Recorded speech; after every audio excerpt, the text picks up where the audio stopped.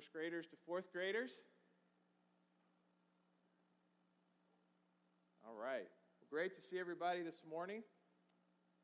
I was going to do a few more jokes about all the rain, but I just wasn't very encouraged last Sunday by the response I received, so I'm going to put that off for a rainy day.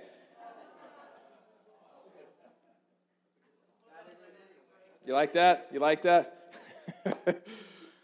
So, if you walk in Christian circles for a while, you will probably hear the phrase, quenching the Spirit, meaning the Holy Spirit.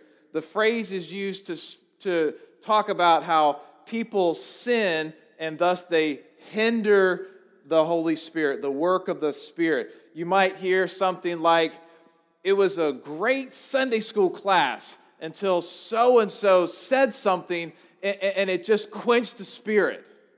So you ever heard something like that before? It's pretty common. What's interesting, though, is that when you see the phrase actually used in Scripture, that it doesn't refer to our sin personally hindering the Spirit. It refers to something entirely different. The phrase refers to hindering the Spirit over the matter of prophecy. Prophecy. That puts a new angle on it, doesn't it? Now, certainly, when we do sin, it hinders the work of the Spirit. And certainly, that's a fine application of the principle. But the primary reference in the passage refers to hindering the work of prophecy that comes through the Holy Spirit. It's not surprising this phrase is misused because the notion of prophecy is often neglected in much of American Christianity, even though it's spoken of quite often in the New Testament. So today we're going to look at the passage that talks about quenching the Spirit to see what it actually says and what it means for us. So I think you'll see that our discussion today is very fascinating and very important for the life of the church. So let me invite you to turn to 1 Thessalonians chapter 5 as we continue our series on this book. As I said, we're in the conclusion of the letter where Paul gives commandments about community conduct and how the church is supposed to live out life as the people of God. And Paul, in this closing section of the book, writes in a different style. There is a lot of imperatives, a lot of commandments here in this short section. And these commandments are not just random, but they cover 4 areas. First, we talked about the relationship between church leaders and members. Then we talked about the relationship between members themselves. And then last week we talked about godly actions in the community. Remember we talked about praying without ceasing, rejoicing always, and so forth. Today we come to the 4th area, which is prophecy. Now, my plan this morning is to read our passage and then to ask 2 questions, because I think we need to make sure we have a Prophecy 101 class, okay? And so we're going to ask 2 questions. What is prophecy? The second question is it continuing today? And then after that, we'll go back to our passage, see what it says, try to apply it. Does that make sense? So again, the overarching theme throughout this whole section is the conduct of the community, but today's focus is prophecy. So please turn to page 988 if you're using one of the Bibles in front of you, 1 Thessalonians chapter 5. 1 Thessalonians chapter 5. So again, let's just start by reading our passage today. Verse 19 says, "Do not quench the Spirit. Do not despise prophecies, but test everything. Hold fast what is good. Abstain from every form of evil." So Paul commands us not to quench the Spirit. Then he explains what that means by saying, do not despise prophecies. So we quench the Spirit when we despise prophecies. Of course, that leads to the $64,000 question, what is prophecy? Well, I like the definition of pastor and theologian Sam Storms, who says prophecy is the, quote, human report of a divine revelation. The human report of a divine revelation. God reveals an insight that a person could not have known otherwise. Then the person shares that with others. That is what prophecy is. So to clarify, a prophecy is more than a hunch or an impression that sometimes we might get, where you might think, I knew you were going to say that, right? Where we just might have an inclination towards something. Prophecy goes beyond that. There might be some overlap, but prophecy is something that you could not have deduced or guessed because it is a revelation from God. Does that make sense? You say, well, what is the purpose of prophecy? Well, according to 1 Corinthians 14:3, it says, the one who prophesies speaks to people for their upbuilding and encouragement and consolation. So like all spiritual gifts, prophecy is meant to strengthen the church, to build up the church. You say, well, how does it do so? Well, it does it in a variety of ways. Prophecy can provide wisdom to an individual or a church about the will of God. We see this in Acts 13, where some prophets and teachers were gathered in Antioch, and they were praying and fasting, and the Holy Spirit revealed to them that Paul and Barnabas were to go on a mission trip. And of course, that launched the mission movement that you see in the book of Acts as Christianity spread throughout the Roman Empire. So it gave wisdom to them. Do you see that? Prophecy can also give comfort, as we just said from 1 Corinthians 14:3, right? To know that God cares about you in your struggles as you hear a word of encouragement or consolation. Prophecy, we often assume that prophecy is prediction. As I'm showing you, it's more than prediction, but it can include prediction of the future. Acts 11:27-28, it says, during this time some prophets came down from Jerusalem to Antioch. One of them, named Agabus, stood up and through the Spirit predicted that a severe famine would spread over the entire Roman world. This happened during the reign of Claudius. So this prophecy was a prediction about a coming famine that happened. Prophecy can also provide a word of judgment. 1 Corinthians 14, we read such a case, verses 24-25. It says, if all prophesy and an unbeliever or outsider enters, he is convicted by all. He is called to account by all. The secrets of his heart are disclosed. And so falling on his face, he will worship God and declare that God is really among you. You say, what was that about? Well, Paul envisions a situation where a non-Christian enters into a Christian worship service, and then some people prophesy about something that was in this man's heart that they would not have had a knowledge about. And this man is overwhelmed by his sin, by encountering the presence of the living God, that he falls down and worships God. I don't think Paul was just speculating about what might have happened. I think this was a situation probably Paul experienced himself. So in all these cases, the church, that's the overarching principle, the church is strengthened as people experience revelation from God that gives wisdom, comfort, prediction, and judgment. The reality of the presence and the power of God is reinforced as you experience Him in this kind of fresh and unique and powerful way. And also, non-Christians may be converted as they hear about prophecy and believe in Christ. So friends, that in a nutshell is an answer to the question, what is prophecy? Second question, is the gift of prophecy still functioning?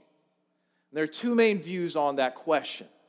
Cessationism believes that miraculous gifts ceased sometime between the end of the first century when the apostles died off and the 3rd and 4th century when the New Testament canon, the complete books that we have, was closed. Cessationists don't claim that God stopped doing miracles, but that He stopped performing regular miracles through miraculous gifting. So Christians should not expect to see miracles in any type of normal fashion, regular fashion, and that would include the gift of prophecy. The other view is continuationism, that believes that miracles did not cease in the first century but have continued to the present day. Both views have smart, godly proponents. So this debate is not a matter of orthodoxy, all right? This is not an essential of the faith like the deity of Jesus, or that salvation is by grace alone, or the authority of Scripture, okay? Christians should not divide over this matter. I firmly believe that. But that said, I believe that continuationism better reflects Scripture. Specifically, I believe the gift of prophecy is still functioning. You say, why would I say that? Let me say two things. First, the gift of prophecy is given to strengthen the church. As I said, the chief purpose of all spiritual gifts is to build up the church. 1 Corinthians 12:7 says, to each is given the manifestation of the Spirit for the common good. Friends, the church always needs strengthening. The church always then needs these gifts. And prophecy is a very prominent gift. The New Testament contains 2 lists of spiritual gifts. And in each case, prophecy is mentioned. 1 Corinthians chapter 12, Romans chapter 12. And in Romans chapter 12, it's actually the first gift that is listed to show its prominence. Ephesians chapter 4, verse 11 mentions different offices in the church, and prophets are listed second behind apostles. They come before pastors and teachers. And then here in our passage, 1 Thessalonians 5, it discusses the importance of prophecy. So again, spiritual gifts are meant to strengthen the church throughout the ages, and it seems strange to claim that a gift like prophecy ceased when it is so valuable. And that leads to my second point. We are commanded to seek prophecy, to seek to prophesy. So far from teaching that it ceased, Scripture commands that we're to seek it out. 1 Corinthians 14:1, Paul writes, earnestly desire the spiritual gifts, especially that you may prophesy. A little bit later in verse 39, he says, so my brothers earnestly desire to prophesy. Again, it seems strange to believe the gift of prophecy ceased when it appears in numerous churches in the New Testament era over a long span of time, and we are commanded to seek after it. If a person who was not familiar with Christianity was on a desert island and discovered a New Testament, he would never come to the conclusion that prophecy or these gifts have ceased just by simply reading the New Testament itself. Scripture never speaks of its cessation. Instead, the New Testament indicates that these gifts will continue until Jesus returns. 1 Corinthians 13, 8 to 10 teaches this. As for prophecies, they will pass away. As for tongues, they will cease. As for knowledge, it will pass away. For we know in part and we prophesy in part, but when the perfect comes, the partial will pass away. Bible scholars all recognize that the perfect is referring to Jesus, that when he returns, there will no longer be any need for spiritual gifts. Then there will be true cessationism, because they will all pass away. But until Jesus returns, they will be used. The gifts will continue. By the way, Scripture never teaches that we're only given one gift at conversion and should not seek more gifts. 1 Timothy 4:14 indicates that Timothy was given a gift after conversion. So we're commanded to seek to prophesy. Everybody still hanging in there so far?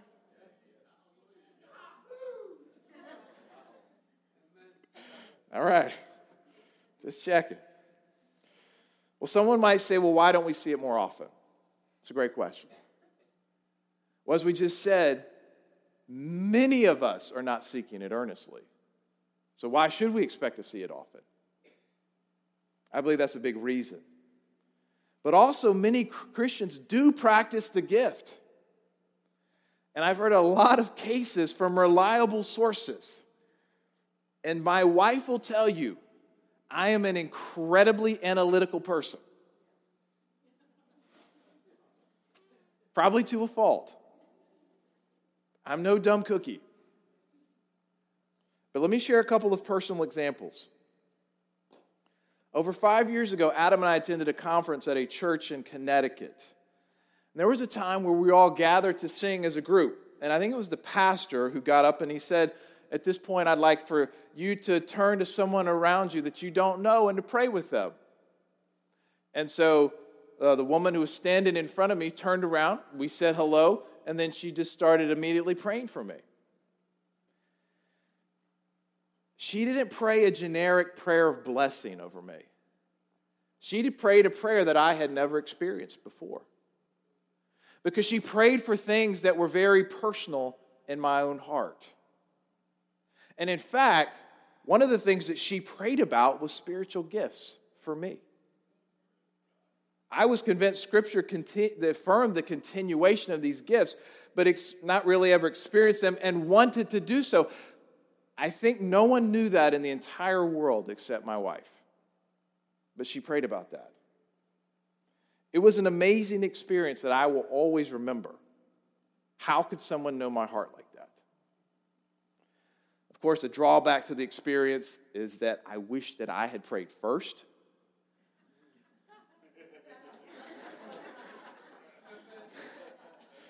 She was a pretty tough act to follow, right? Lord, just pray, bless this woman. Pretty humbling at that point. The second experience comes from Drew East, who served as our church worship and student pastor from 2010 to 12. Back in November, Drew posted a video on Facebook about how he had been healed of his back problems. Now, Drew didn't just have a couple aches and pains here and there. His back problems started in high school, and he experienced chronic back pain for 10 years. He had multiple disc and nerve issues. He said there wasn't an hour that went by that he did not have pain. His wife, Melissa, wrote on Facebook, for the past 10 years of our marriage, he has worn flat shoes with special inserts literally all the time. Even at night to run downstairs for a glass of water, he needed to put on his shoes so he did not hurt his back. He would even wear his shoes and socks to the beach and pool because he could not go extended or even short periods of time without the comfort of his inserts, and flip-flops did not offer the right support. And I will just say personally, being around him for several years, I would feel sorry for him because here was a man in his mid-20s that moved around like a much older man. Well, in November, while Drew was at his church in Florida, he had a conversation with a couple that he didn't know very well. As the conversation wrapped up, the husband said, "Wait, I think I have a word for you." Drew said, "Well, what is it?" And the guy said to him, "Does strong back mean anything to you?" So Drew told him this story about his back trouble, and the man said, "I think the Lord wants to heal you." So they prayed over Drew, and Drew said there was a release from pain, and as the days went on, it was confirmed that his back had been healed. Melissa wrote, "Honestly, it has been shocking to see him walk around the house barefoot and pain-free. I know it could only be God." And I know what some of you are thinking. He and I contacted each other this week, and Drew said, "Yes, my back is still fine." I'm very happy for him. But again, I go back to the man who asked Drew whether strong back meant anything to him. I believe that was a word of prophecy that God revealed to this man that was then confirmed by Drew being healed. He knew nothing about Drew. And God showed that to him. So, with that as a very long introduction, let's look at our passage. Now, before we do, I want you to see that there's two parts to this passage. The first part is negative, what to avoid. The second part is positive, what to practice. So with each part, there's a general statement, and then he explains what that statement means in greater detail. So here's the first part.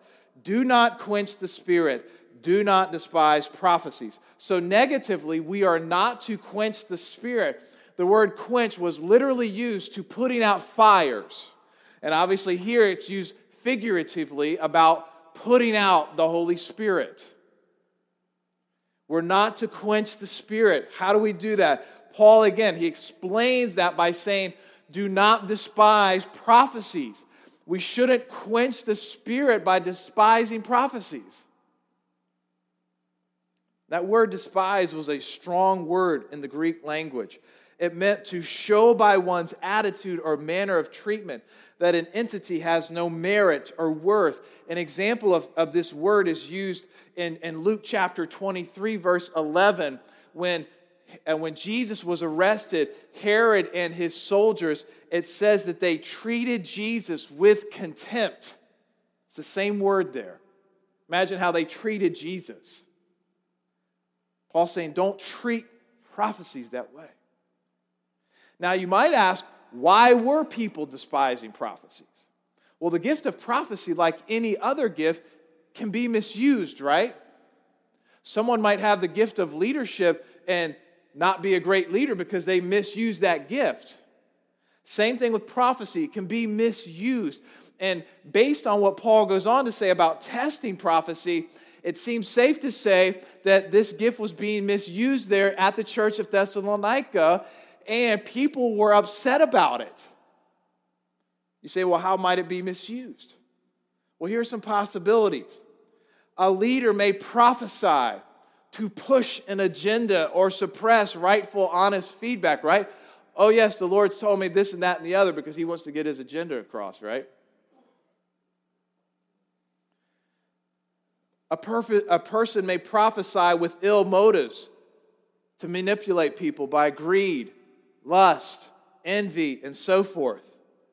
A person may prophesy things that are not biblically accurate, right? 2 Thessalonians 2:2, Paul refers to an apparent prophecy that someone will later say that Jesus had already returned. We know that's incorrect, right?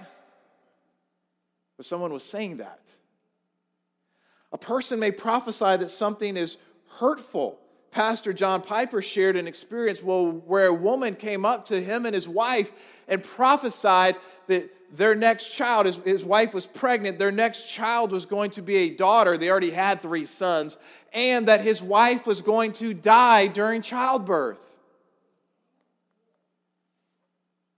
Well, they had another son, and thankfully, his wife lived. She was wrong on both accounts.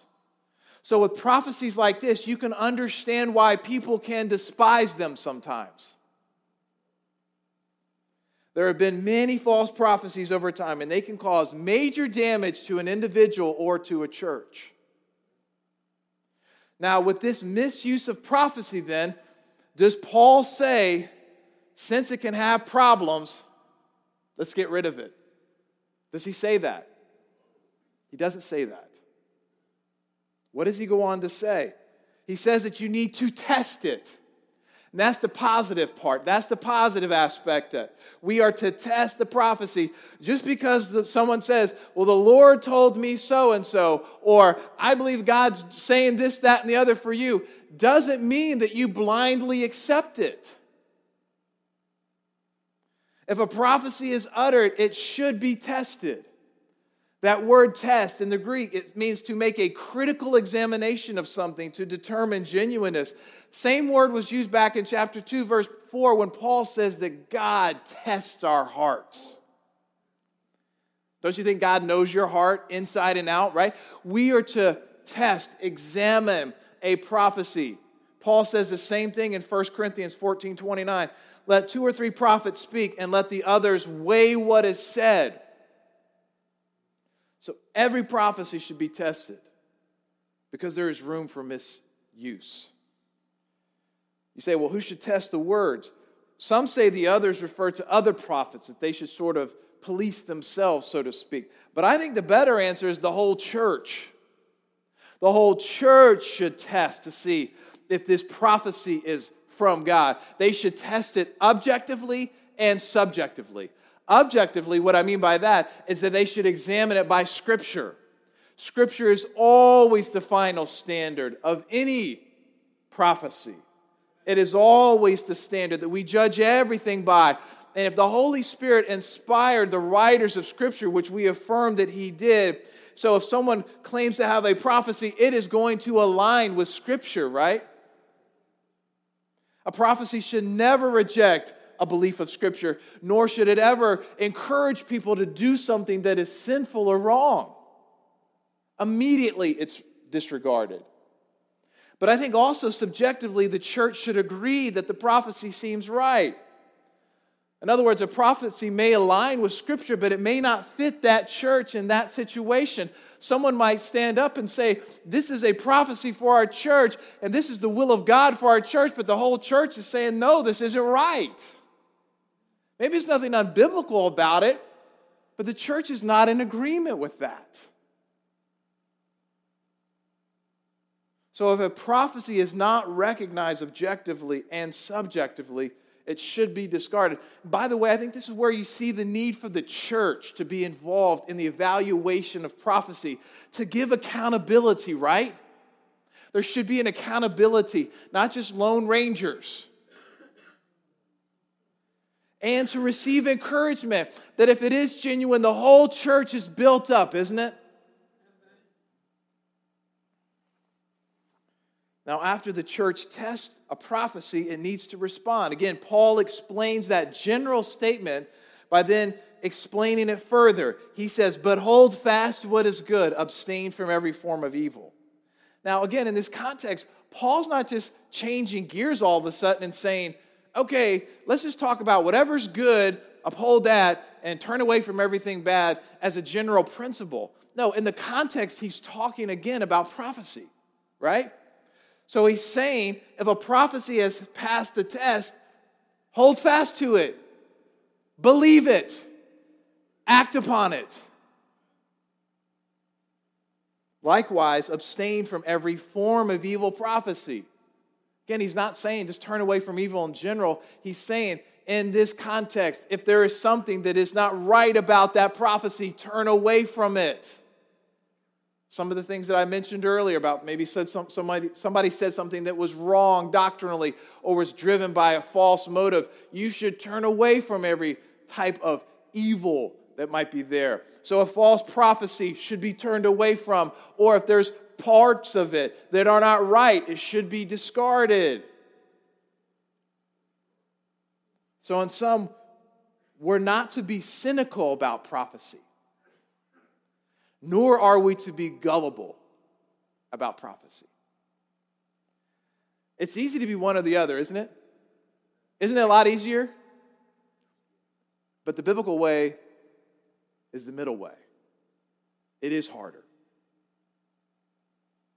We should not despise prophecies, and we should test them.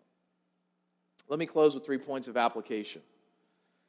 First, those who disagree with continuationism. Perhaps you're still not convinced and you think cessationism is correct. That is fine. As I said at the outset, this is not a matter of orthodoxy, and it's not a matter for Christians should be dividing about. Amen?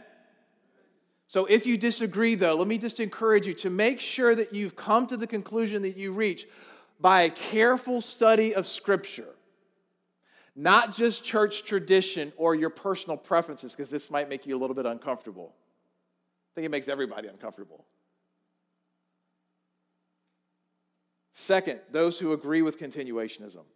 For some of us, we believe the gifts have continued, but we've neglected the matter. We've disobeyed Scripture. We've not sought prophecy. We've quenched the Holy Spirit and need to repent.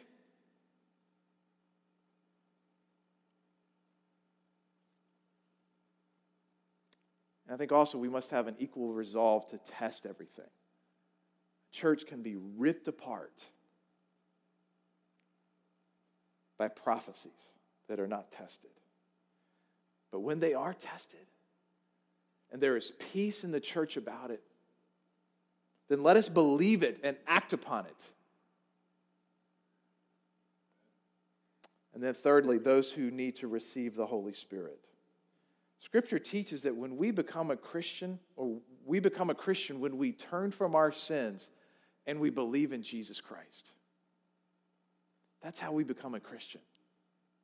When we recognize our own sinfulness, our own need of a Savior, and we place our faith in Jesus. We don't go through hoops. We don't try to have more good than bad. We recognize that we have sin that needs to be forgiven and washed of, and we can only receive that by Jesus Christ. Amen? And the Bible promises that when we receive Jesus, what do we receive also? We receive the indwelling Holy Spirit to guide us, to direct us, to empower us. Amen? So friend, if that has never happened in your life, let me encourage you to begin that journey of walking with Jesus today and to call upon the name of the Lord, and you will be saved. And you will receive the third person of the Trinity inside of you to start changing your life and to make you more like Christ. Amen? Amen. Well, I wanted to have a few moments of discussion after I pray. If anybody had any questions or feedback about the message here this morning. But let me pray, and then we will open the floor.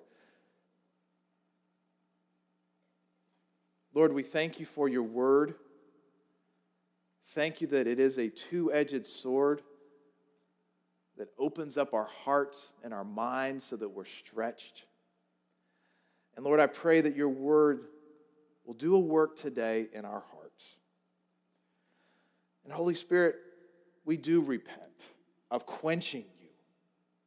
And not just quenching the gift of prophecy, but quenching you.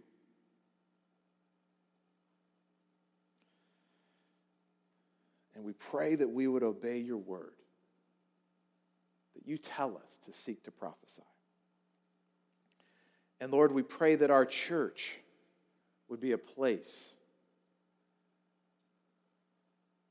where we uphold the supremacy of your word, and we try to live it out, the authority of your word. All things stand under the authority of your word, even prophecy. And Lord, because your word is supreme, that is why we preach every word of it, and we tackle difficult subjects like even our passage here today. But we need these things. We need all things for our good and for our growth. And so, Lord, we pray that your word would sink deep into our hearts about the things we have heard here this morning. And Lord, we give this time to you as we ask this in Jesus' name. All God's people said, amen.